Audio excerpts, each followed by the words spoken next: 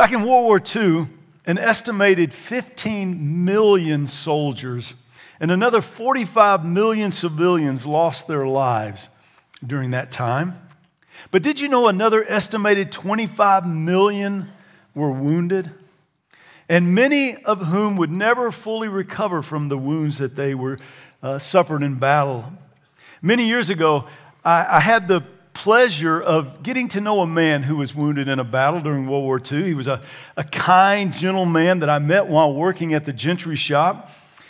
He was injured in a very famous battle, a battle known as the Battle of the Bulge. He had spent a couple of months there in a foxhole outside the city of Bastogne, Belgium. He survived heavy shelling by the Germans and did this while in sub-freezing temperatures. He lost many of his friends during those 43 days between December 16th, 1944 and January the 28th, 1945. Though he was a really nice man, I always sensed there was something not quite right about him. There was something that he was carrying a wound with him. I didn't know what it was. One day his wife pulled me aside and she shared with me why. She told me about his time in the war, specifically his time in this battle. She told me that even 40 years later at that time, many nights he would wake up with some horrendous nightmares. That though his body had healed from the wounds that he had gotten in battle, his mind and his memories had not. In my 65 years of life, I've come to realize that physical wounds often heal long before emotional wounds heal and mental wounds. It's not only true with soldiers, but it's true with everyone who's been wounded in this sinful, vicious world that we live in. And today, I want us to talk about healing. We're going to do this by looking at a man that Jesus healed at a pool of water near Jerusalem. Interestingly enough, we are not told his name. And maybe this is good, because possibly that will help us see ourselves in this story as this man. Maybe we are a person today that needs healing. This may be true that you might need physical healing, but I think probably many more of us today have wounds of other kinds. We're suffering from emotional wounds, that we carry scars with us from past episodes in our lives. Others carry wounds in their minds and in the way they think. But regardless of what your wounds are today, though, I want to let you know something, that Jesus still heals. Let's start in our passage, John chapter 5, verse 1. After this, there was a feast of the Jews, and Jesus went up to Jerusalem. Now there was in Jerusalem by the sheep gate a pool, which is called in Hebrew Bethesda, having 5 porches. Now, the pool of Bethesda has been excavated today. We've uncovered it. And yes, guess what? We've discovered that there were 5 porches there around the pool. Or porches, think of overhangs. Overhangs that provided shade where people could lay under those underhangs around the pool and stay in the shade. And we're going to see later why they were laying there. They were waiting for that water to stir. Look at verse 3. In these lay a great multitude of sick people, blind, lame, paralyzed, waiting for the moving of the water. For an angel went down at certain times unto the pool and stirred up the water. And then whoever stepped in first, after the stirring of the water, they were made well of whatever disease he had. Now, in the latter part of verse 3 and verse 4, John is probably here describing the folklore that had developed around the pool of Bethesda. He's trying to help his readers, many who would read this many, many years after the fact, to try to help them understand why there were so many sick people here. Why were there so many lame people laying around this pool? Maybe there had been some healing by this pool. Maybe God had honored the faith of a few people who were looking to him for healing, and so he had done so. You know, God sometimes honors faith, even when it's misguided faith. But regardless, it's apparent that by the number of people that are gathered there, that there were healings that took place. I believe John is intentionally sharing with us the superstitious nature of the people concerning the pool because he wants us to understand what superstition does. It motivates, but often it leads us down the wrong paths. Because, see, I don't think the healing that is described here in any way really fits the nature of God. I mean, think about it.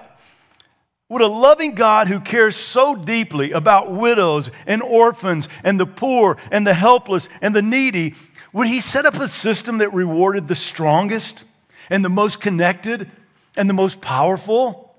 Because that's what this did. You had to be the first one there. You had to be the first one in the pool. Can you picture in your mind when that water stirred, maybe by the bubbling up of a spring or by the wind, and all these people, diving into this water? Well, that's what was happening. It seems more in line to me with the nature of God that God would work the way Jesus does here. He helps the weakest and he helps the helpless. Superstition is a very, very powerful motivator for people. I think this is why we need to be certain that what we believe and what we guide our lives by are found in the pages of Scripture, not in superstitions that have been passed down from generation to generation. If you've ever been to a place like Haiti, boy, you see the power that superstition holds over people and how it keeps them in fear and it keeps them in misguided beliefs that keep them almost imprisoned to something that's really not true. Guys, trust your Bible. If you've got those traditions and superstitions that have, carried down through your family, you need to dismiss them. You need to hold on to what your Bible says. Look at verse 5. Now there was a certain man there who had an infirmity 38 years. When Jesus saw him lying there and knew that he had already been in that condition for a long time, he said to him, "Do you want to be made well?"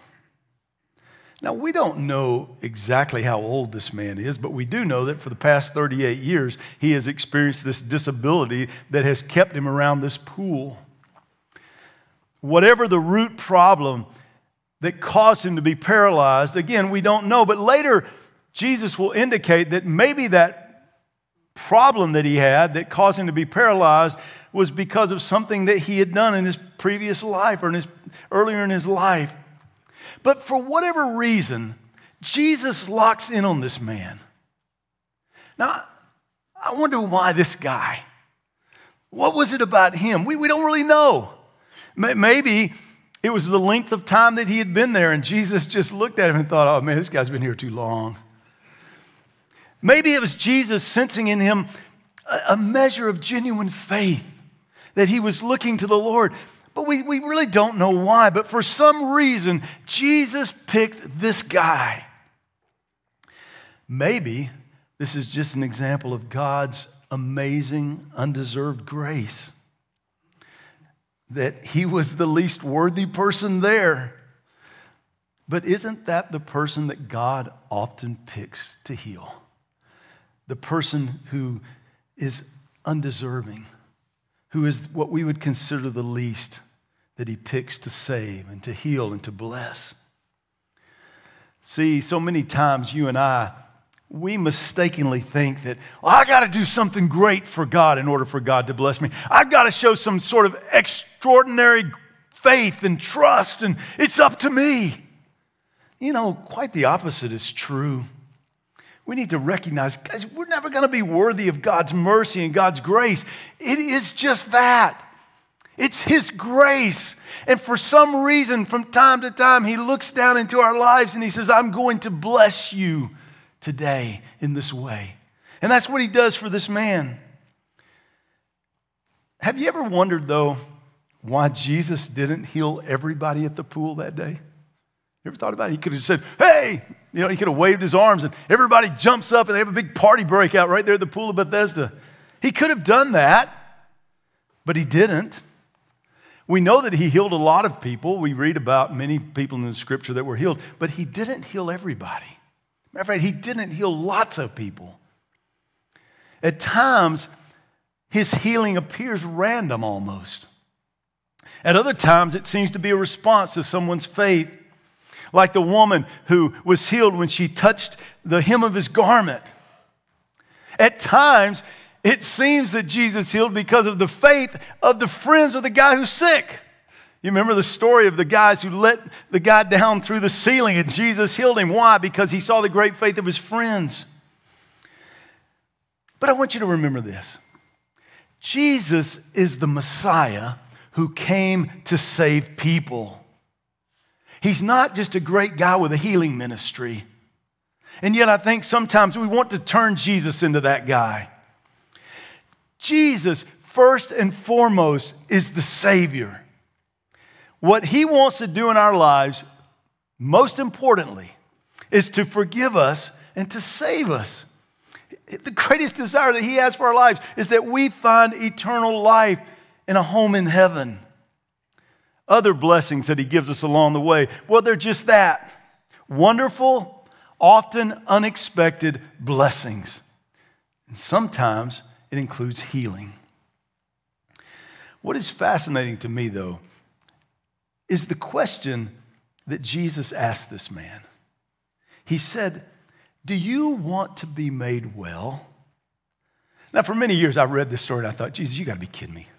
That makes no sense whatsoever. Everybody wants to be healed. Do they? You know, the longer I've been a pastor, the more I've realized that everybody doesn't want to be healed. For healing comes at a cost. Think about this man for a moment. He hadn't taken care of himself in 38 years. All that time, he had needed the help of other people to eat and to survive. He couldn't work. At best, he begged. He depended on others for food. He depended on others for getting around. His very existence depended on the graciousness of the people around him. So what would happen if he were healed? What would it mean if he were suddenly able to walk again, to work again, to take care of his family again, to suddenly become responsible for himself without the assistance of other people? See, once healed, people would no longer feel sorry for him. Their attitudes would quickly change. Everyone would start looking at him differently. He would no longer be the helpless guy or the paralyzed guy. Now suddenly he's the miracle man. He doesn't even know where to begin. When you have that type of healing, how does a person go from needing others for almost every necessity in their life to being totally responsible for himself? Guys, the cost of being healed is being responsible. Being healed means no more handouts. It means no more people feeling sorry for you. Suddenly, life changes. Life at the same time gets both easier, but it also gets much more difficult. The cost of being made well is the responsibility that instantly returns to your life. When healed for the first time in many years, you're going to find yourself free from the bondage that you were in, free from the illness that you were suffering with. That's what he wanted for so long. But then you would quickly realize that with that freedom comes a lot of unexpected responsibility. Responsibility that we may have not felt for years. But suddenly, we experience a different kind of pressure in our lives. The pressure that comes from having to do what other people had been doing for us. Freedom and responsibility, they're an interesting thing because they're always coupled together. Have you realized that? You can't have one without the other. And this is an important truth about life. If I want freedom, in other words, in this case, to be healed or to be set free from an addiction, I have to assume the responsibility that comes with that freedom. I've been set free. And this is difficult. This is not as easy as it sounds. See, for many people, it's easier just to keep yourself in a place of dependence on other people for certain needs in your life. They can be emotional needs, they can be physical needs. But it's easy to kind of stay there and say, I'm comfortable with this. But you need to remember, with that dependency on other people, there comes a loss of freedom. It works this way. If I take from another person, I'm giving to them the right to speak into my life. In other words, by making yourself dependent on another person, I'm giving them the right to speak into the decisions that I make. I'm in some way turning part of the autonomy of my life over to that person. This is the lesson that every parent needs to teach their child, their children. That if that child wants freedom, they've got to be willing to handle the responsibility that comes with that freedom. See, here's how it works. I always understood, as long as I was living under my parents' roof, that they were going to have a right to speak into my life and into the choices that I made. They could mandate things like that I would go to school or that I would get a job, which they did. I'll never forget the day my senior year of high school that wrestling season ended. My dad walked into my room and said, "James, go find a job." Now, I had never worked because I'd always been involved in sports and football and wrestling and other things in high school. But the day it ended, he showed up at my room to let me know life was changing. They even gave me a curfew. I commuted to and from college, and even when I was in college, I was not free to come home when I wanted to come home. They made it clear. Weekdays you come home at 11, weekends 12, and they enforced it. I always thought I was a little old for that when I was 22 years old. They didn't. But you know what my dad made clear? This is what he made clear. James, if you want more freedom, you can provide your own housing. You can pay your own rent. You can buy your own food. That's fine with me. Do whatever you want to do. See, the cost of them providing food and housing was that I had to live by their rules. I had to give up something. There's always a choice. How much freedom do I want? Well, how much responsibility am I willing to take? For this man, healing meant freedom. Suddenly he could walk where he wanted to walk. He could work where he wanted to work. He could go back to being a husband and a father. The cost of freedom, though, was going to be the heavy responsibility that came along with all those changes in his life. And so Jesus asked him the question, do you want to be made well? Now, there's a lot more behind that question than we think, isn't there? I mean, think about it. Our weaknesses and our infirmities and even the hurts that we have in our lives, sometimes they become like a comforting blanket to us. You ever seen a little child with a little blanket that they won't let go of? Maybe you've had one. That blanket can be nasty and dirty. It can be soaked with saliva. It can stink. It can be stained with all kind of awful stuff. But that child is somehow comforted by it, and he ain't going to let go of it. He'll hang on to it tenaciously. And if you try to take it away from him, well, you're going to find out just how important that blanket is to him. Now, when I was a child, I didn't have a blanket. You know what I had? I had a collection of teddy bears. Teddy bears. Lamb chops was one of them. Rough. That's the only two I could remember. I was thinking about it this week. But at one time, I had 15 to 20 teddy bears that I would line up around my little twin bed, and it was pretty crowded.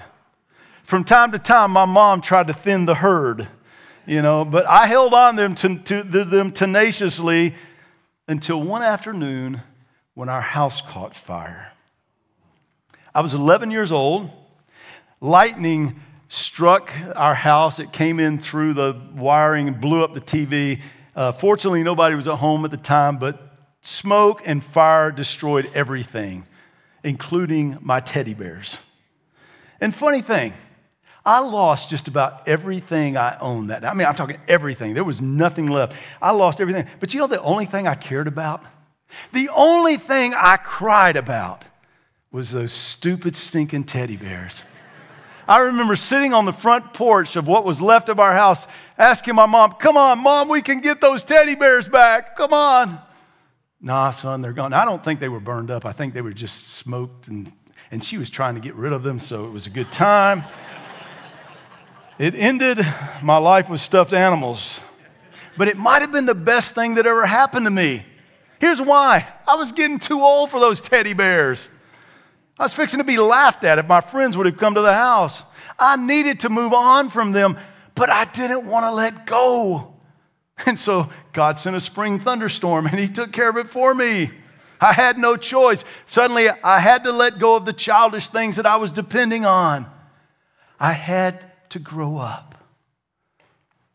Has God ever forced you to get past a childish behavior? Has God ever forced you to let go of something that you held on tenaciously but you didn't need?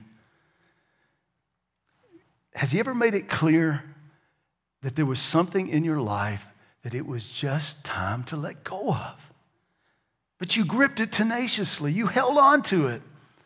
Guys, understand, becoming an adult is not easy. The responsibility of adulthood is a heavy burden to carry at times, but we've got to be willing to shoulder that load if we're going to mature in our walk with God, if we're going to get up from being little kids and start being adults. So has Jesus ever asked you the question, do you want to be made well? Have you ever considered the cost of that healing? Let's look at how the lame man answers Jesus when he asked that question. Verse 7. The sick man answered him, Sir, I have no man to put me into the pool when the water is stirred, but while I am coming, another steps down before me. Now, he didn't really answer the question, did he? No, his attention is so focused on what he saw as the only solution to being healed. That's what he's focused on. He's got to get in that water, and he's got to be first. His healing was tied to that pool, and getting in that pool had become impossible for him. See, his pathway, that what he saw God could do, was very narrow. It was that pool. It was that water. It held the cure. So in answer to Jesus' question, he simply points out the problem. He said, I got nobody to get me in there. I'm thinking he's about to say, Jesus, can you help me? You know, how strong's your back? Has that become your problem as well, though? The only answer that you see to finding healing and help, the only answer that you've found seems elusive and difficult and almost even impossible. See, because like this man, you've limited God's ability to your ability. The only solution you can see, you think is the only one that God can see. But what if Jesus said, I've got a different way for you. I've got a different path for you. What if he came along today and said, do you want to be made well? Can you believe that the answer might be found in something that you haven't seen yet? That Jesus didn't need the pool of Bethesda to heal this man, and he doesn't need what you think you need to be healed? Jesus wasn't limited by this man's narrow beliefs and understandings. This man was certain that no healing could happen unless he understood how God could do it. And in his mind, the only way God could do it was to shove him in that water. In other words, he limited God's ability to his own abilities. If he couldn't figure it out, there just wasn't a solution. Now think about that for a minute.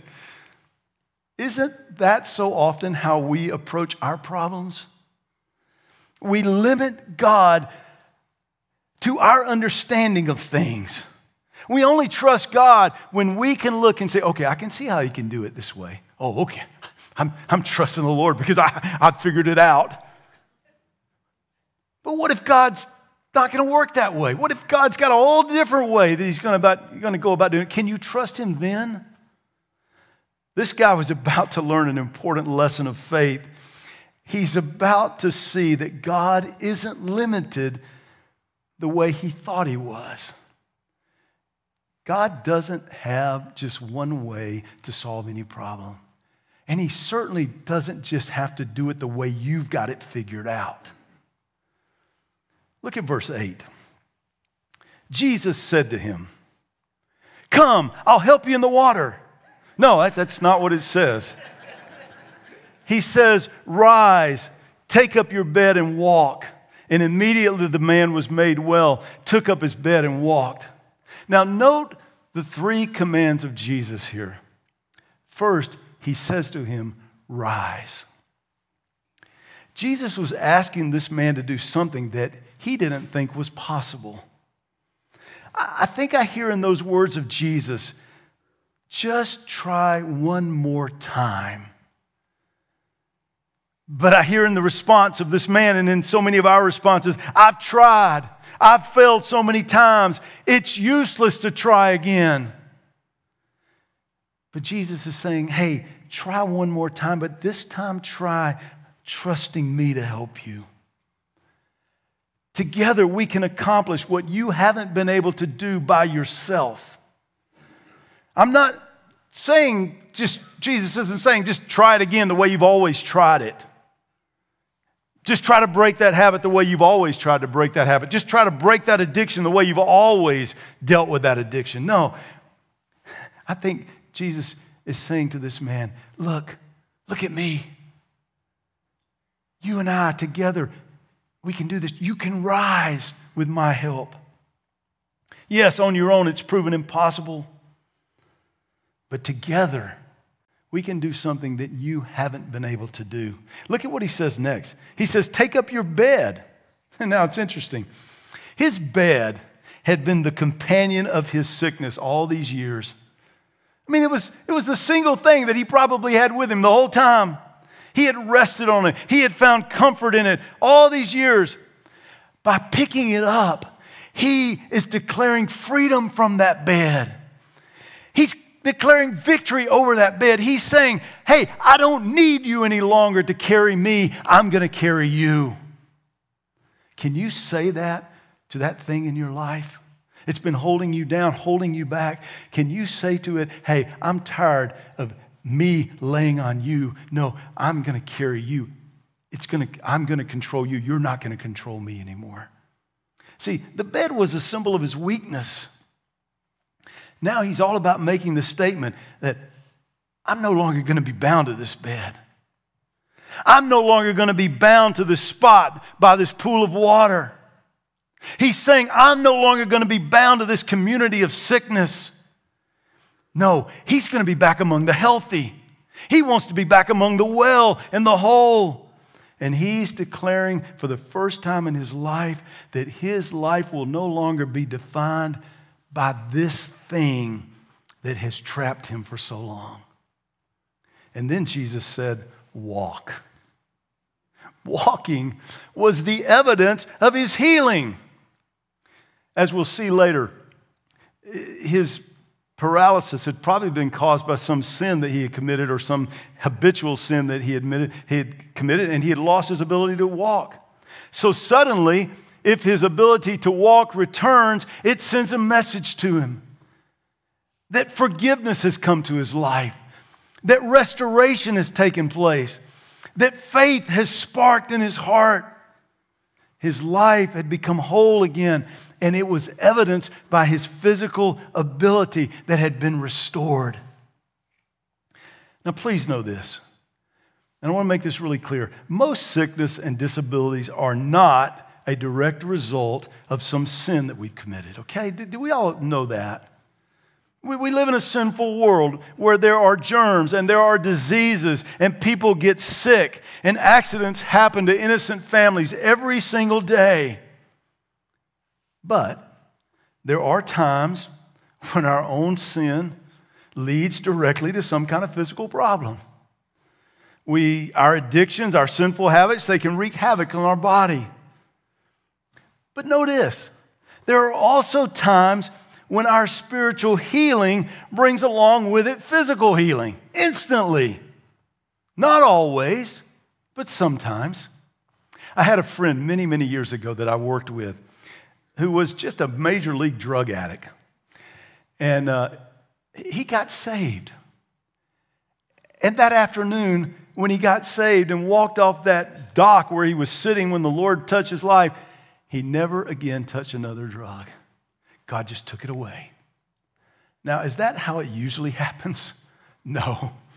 Trust me, that is not how it usually. That's how it sometimes happens. That's how it happened to this man.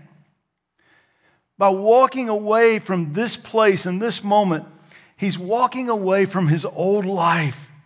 With the help of Jesus, he wasn't going to be that same man again. The pool of Bethesda is going to be in his past. But we read, that day was the Sabbath. The Jews therefore said to him who was cured, it is the Sabbath. It is not lawful for you to carry your bed. Now, guys, the Sabbath day was a uniquely Jewish thing. God had required the nation to set aside one day in 7 to rest and to worship. It was a day when you had to close the shop or the Chick-fil-A. It was a day when you had to leave the horse in the barn and let him take a nap. It was a day that if you had people working for him, they all got the day off. This idea was totally foreign to the surrounding nations. But God had commanded his people that this is the way you're going to live. In Exodus chapter 20, verse 9, we read these words. This is the Lord writing down. He says, 6 days you shall labor and do all your work. But the 7th day is the Sabbath of the Lord your God. In it you shall do no work, you, nor your son, nor your daughter, nor your male servant, nor your female servant, nor your cattle, nor your stranger who is within your gates. For in 6 days the Lord made the heaven and the earth and the sea and all that's in them, and rested on the 7th day. Therefore the Lord blessed the Sabbath day and hallowed it. Encoded in the law of Moses was this prohibition on working on the 7th day of the week. But what constitutes work? See, that was the question. And for hundreds of years, the religious leaders had spent time and time and time trying to define exactly what God meant by work. And they had come to some strange conclusions.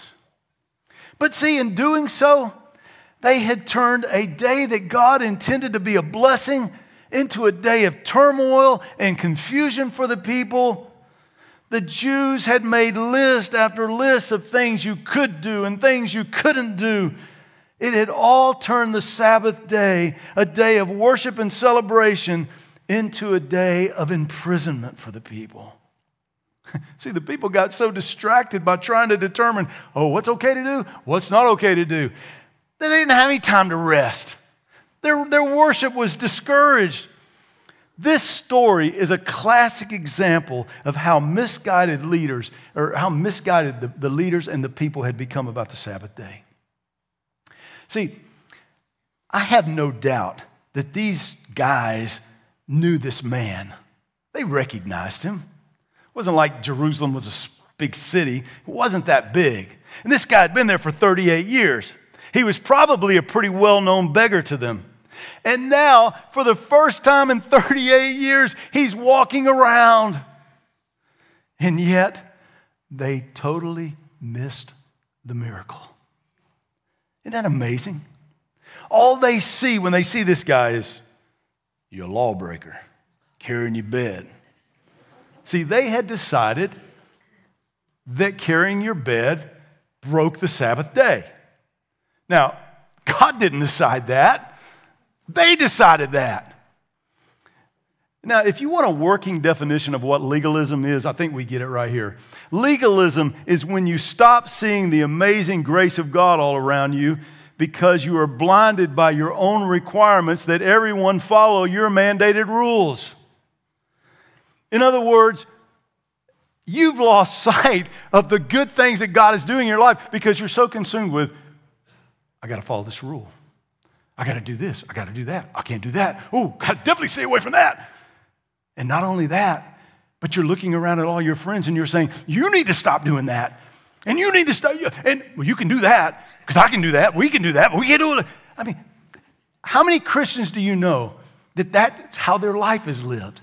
They are so worried about what they can and can't do. Their life has become nothing but following rules and trying to decide, is this okay or is that okay? Do you not think God can let you know what's okay and what's not okay? Can we just learn to rest in the grace and mercy of God and just say, Lord, if I got a problem in my life, let me know. Other than that, I'm just going with it. Okay? Now, I'm not trying to say that the Bible doesn't set limits on our behavior. Sure it does. We all know that. And those aren't the things we worry about. But I am amazed at how people can get on tangents. Well, this is wrong. I think this is wrong. It may be wrong. I know sometime in the past, somebody told me it was wrong. And what are you worried about it? God can let you know what's right and wrong. I love this man's answer to these guys. Verse 11, he answered them. He who made me well said to me, take up your bed and walk. Then they asked him, who is the man who said to you, take up your bed and walk? But the one who was healed did not know who it was, for Jesus had withdrawn, a multitude being in that place. I love what he tells these guys. He basically says this, hey, I'm just doing what the guy who did the miracle in my life told me to do. You got a problem with that? Now let me ask you a question. If you had been unable to walk for 38 years and someone comes along and heals you, are you going to question what they ask you to do next? You can best your last dollar. You're going to do exactly what they say to do. Okay, carry my bed. You got it, boss. I'm carrying my bed. Now, here's the pressing question. Did Jesus ask this man to break the Sabbath law? Absolutely not. Did he ask him to break their interpretation of the Sabbath day? Yes, he did. See, I think in this healing, Jesus is trying to kill two birds with one stone. First, he's proving his power over sin and sickness by healing this guy. But second, he's attacking these Jewish leaders for the confusion and muddled mess that they had made out of God's Sabbath day law. See, Jesus hated both. He hated what sin had done to mankind. He hated that the destructive power of sin can entrap us and had ensnared this man's life. And he hated what these Jewish leaders had done to God's perfect law. They had complicated it. They had used it to enslave the people of God. Now, guys, let's not make the same mistake in following Jesus. Don't let your walk with Jesus become all about keeping a set of do's and don'ts. I've got to do this. I can't do that. Let me suggest to you, why not just wake up every morning and let the first thought that comes to your mind be this: wow, God's mercies are new today. God is gracious today. He's given me another day. Okay, Lord, it's you and I. Don't you think God can let you know the things in your life that he wants to clean up? Absolutely. You don't have to go searching for them. I've found that when God's ready to deal with something in my life, we're going to deal with this. Okay. Lord, I'm trusting your grace on this one, okay? It's not going to be easy. Stay focused on what matters. Stay focused on his mercies that are new every morning. Jesus had one more task to do before the day was done. Look at verse 14. Afterwards, Jesus found him in the temple, the man who'd been healed, and said to him, see, you have been made well. Sin no more, lest a worse thing come upon you. The man departed and told the Jews that it was Jesus who had made him well. Now, I love this. I love reading. Jesus went out and found this guy. He's wandering around. Where is he? I'm going to go find him. See, for Jesus, healing wasn't enough. Healing wasn't the end game here. Jesus healed the man in order to save the man. Guys, this is the way healing is always about. It's what it's always about in our lives. It is about drawing us closer to Jesus. This is why Jesus works in our heart. This is why he helps us get beyond things, because he's drawing us closer to be a better follower. When God does a miracle in your life, guys, don't miss the purpose of the miracle. Don't miss the purpose of the healing. It's so that you can grow closer to your Savior. That's why he does it. And this is why Jesus does every work, good work in our lives. But notice Jesus' closing message to this guy. He says, sin no more, lest a worse thing come upon you. Now, it's clear from these words that Jesus is connecting some sin or sinful habit that this guy had been involved with his paralysis. He's connecting those two things. And so he's telling him, as you're moving forward in your walk with God, don't go back there. Don't get caught up in sin again. He's not telling the guy, you're going to live this perfect life, a sinless life. He's not saying that. He's trying to tell the guy, look, you're going to make mistakes. You're going to sin again. Just don't let that sin get another foothold in your life. See, it's one thing to commit a sin, but it's another thing to become a slave to that particular sin. When we do it over and over and over again, when we give into it. See, in the past, something had been a stronghold in this man's life, and he paid dearly for it. And Jesus is simply saying, hey, don't let it become a stronghold again. Don't go back there. Because the results of the stronghold had been sickness, disease, and Jesus was trying to save him from that. Now, let me close with just a word of application from this study this morning. There are probably a few people here today that need physical healing. And maybe, we never know, God might want to do that. But I think there's far more people here that need more than physical healing. They need something in their life dealt with that's hurting them down deep inside. It's probably not a physical issue. Could be an emotional issue. Could be something going on in their mind, a thought life. See, physical wounds are easy to identify. They're easy to talk about. But you know, emotional wounds and scars run much deeper, much more difficult to deal with. Let me read you a quote from Dr. Mark Rutland's book, Courage to be Healed. There he says, you can be saved. You can be filled with the Spirit. You can love Jesus. You can read the Scriptures. You can experience God's grace in 1,000 areas of your life. It is still possible, though, with all this being true, that you might have some toxins in your soul ruining your life. Here is the all-important and yet oft misunderstood truth. Salvation does what it does. It forgives us of our sins and puts us in a right relationship with an eternal God. It does not make us perfect. It does not heal all our hurts or all the unexplainable behaviors that we are contrary to what we believe. It does not necessarily make us whole. It may not resolve our every inner conflict. It may not heal our every twisted memory. But then he goes on and he says this. There are 5 great sicknesses that can live on in every believer who has been wounded by this sinful world. Shame, unforgiveness, rejection, condemnation, and fear. Can you relate to one of those? You felt those in your life before? I have a feeling there's a lot of people here today that have an open wound of one of these. And maybe this study's been just for you. See, you too have been laying on your blanket beside your pool of Bethesda, that lonely place where you hide out. Your life has been paralyzed by shame or by fear. Maybe you've been infected by the rejection of other people, or even worse, their condemnation. Or maybe there's somebody in your past that you just simply cannot forgive.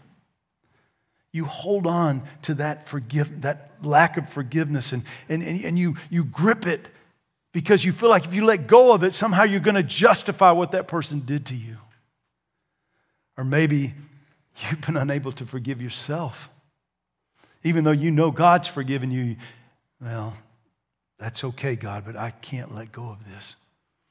Guys, those kind of things fester in our lives, down deep inside, and we hold on to them because we're comfortable with them. They've been a part of our life for so long, like that ugly, nasty blanket that child holds on to. We hold on to it. And yet, God comes along and He says, do you want to be made whole? Do you want to be made well? And I think today Jesus is saying to some of you here today, rise up, take your bed and walk. In other words, try it again, but this time with my help.